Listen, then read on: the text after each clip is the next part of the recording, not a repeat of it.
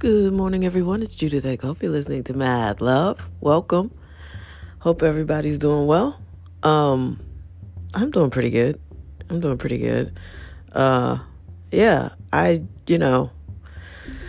rumors that we'll have to return to our office in a couple of weeks full time.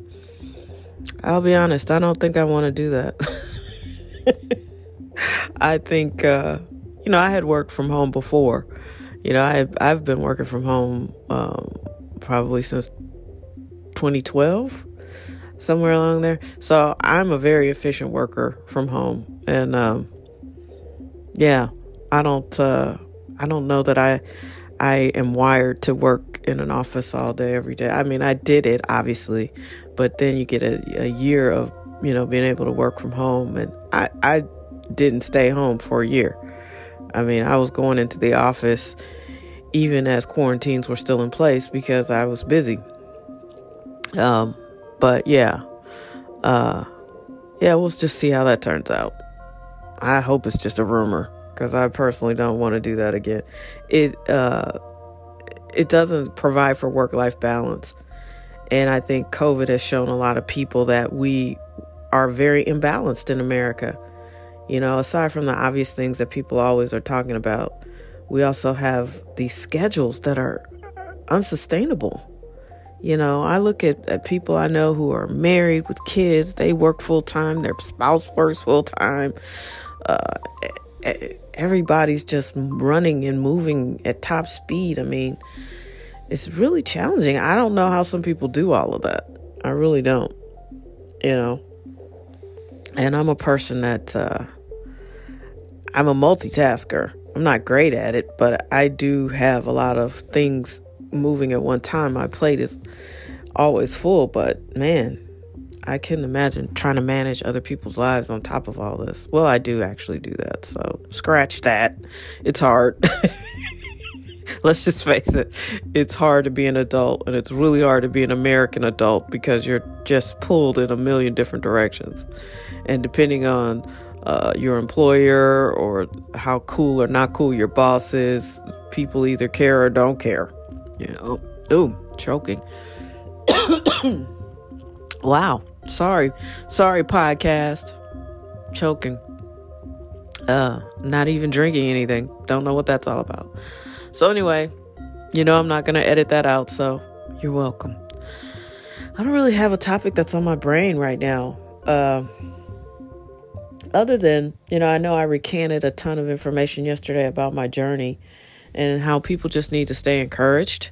And if you just make moves, now don't forget, you got to make moves. If you're just sitting there waiting for your life to drop into your lap, that's not going to work. When you move, Providence moves, right? When you make a decision and you start moving in that direction, things appear to help you, right? And if it's something that you shouldn't be doing, things probably appear to tell you to turn around and go another way. A lot of times you'll just ignore that. But, when you move, Providence moves too. So you got to make some moves. But when you do, things start to happen, and a lot of times we don't like change. We don't want to do something different. In fact, I'll even go one step further because I do believe change can be you can make a change for the worst, or you can, make a change that's really just a lateral move. It's not really a change. I think sometimes people are afraid to improve their lives. I think sometimes people are afraid to be happy because you think if you move from this to that, the risk of you not being happy goes up. And I think some people are just afraid to risk it, but you also might improve your life dramatically. You might make more money. You might meet the person of your dreams. You might find somebody that you just never knew existed, that now that they're in your life, you don't know how they weren't in your life before. You can't even remember what that was like. That could be a boss. That could be a best friend. That could be, a business partner. You got to take a chance. And I think it's hard for people to think about that. Because sometimes, everybody has an example when they took a chance and it didn't work out. But you can't live in that space. Sometimes you just got to make moves just to see just to see. And you'll know because you can feel it. I'm very good at natural ending points. It's like, this is a natural stop. I think I'm good, so we'll see. Again, like I said, I'm busy, really, really busy, but life is good. I'm super excited. I'm excited about my own future. I'm excited about your future. And,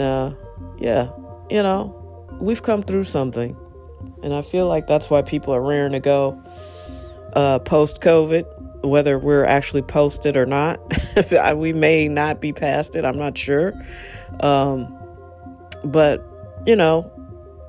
a lot of people have endured and thrived, done really well. If you were able to keep your job and, you didn't have a lot of financial hardship during COVID, you're doing great. That's a starting point. I hope people took the opportunity to look and make some real change in your life. If you found yourself having to get a better job or get more serious about your finances or whatever it was, I hope you took the time that this last, year and a half has provided to grow and to learn and to evolve. And if you ain't with the right person, you sheltered with the wrong person, you can make decisions about that, how you want to live your life, where you want to live your life. I know a lot of people made some big decisions and big moves. And, we've endured something. This was not nothing. And a lot of people died, I know someone who died from COVID and they thought she was getting better and she didn't. And this was very, very serious stuff. And America was not prepared for a pandemic, especially with that president. And I thank God for COVID, because we would be having the second term of Donald Trump, which I don't think many of us would have survived. Not only, literally and physically, because he was just content to let us all die from COVID because it wasn't real. But yet they all got their vaccines. Whatever. Oh, I'm so glad to not have to talk about him every day. I'm moving towards a place where, I try not to let people bother me. But everybody's not excellent, and everybody's not impeccable. Everybody's not trying to be their absolute best. And that bothers me because I work every day to try to be the best possible version of myself that I can be. I definitely want to be the better version of myself than I was the day before. Right. So I work pretty hard at that. And so to see people who, to me, don't seem like they're trying all that hard at all to be good, it bothers me. But maybe they are. Maybe they're just doing their absolute best. And my standard of excellence is just higher. That is a possibility. That's definitely a possibility. I've been very fortunate to be exposed to a lot of different types of people, a lot of different types of ideologies. And I've traveled and I just, I've seen things. And so, once you get more exposure, you can see like, oh, this is one way to live your life, or you can live it like this. And I think a lot of people don't get exposed to different ways of being in the world. And so if you're a person who's only been exposed to one way of living and all the people around you are that way, you can be a little limited in your thinking. And as long as you're aware of that, you can fix it. You can make up for it. You can travel. You can, read. Reading is fundamental. And it's also a great building block for your imagination. And if you want a healthy, broad, interesting life, you probably should be a reader. It definitely helps. So anyway, that's pretty much all I have. I was thinking about my little cousin Jackson, who's now a giant man, but he's 18, 19 now, but he was a little boy, and I was one of his babysitters at one point in history. And I remember picking him up from school. And this is one thing I love about Jackson. As a little boy, he was a solid kid, big kid, probably a little overweight, maybe. Yeah, but he loved these chicken nuggets. He was a solid kid. Like, he could eat his weight in nuggets. And,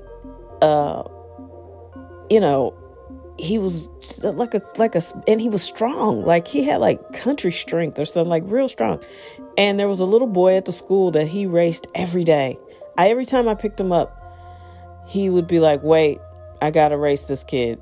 And this kid must have weighed like 30 pounds. No kidding. He was tiny and he was very, very fast. And every day, Jackson would line up, race this kid, lose. And he'd walk back, you know, and he'd be like, okay, I'm ready to go. And I'd be like, well, you know, that kid's a lot smaller than you. You know, it's going to be hard for you to beat him. And he just, you know, shrug it off. Like, basically, I'm going to try again tomorrow, you know. And it never bothered him. And I'd be like, you know, what's weighing you down is those nuggets. You eat too many chicken nuggets. And he would laugh and we would but I admired his tenacity. I mean, every day, every time I picked him up, so I'm guessing every day, whoever picked him up had to wait because he was going to race this kid who was obviously going to win because he was so tiny.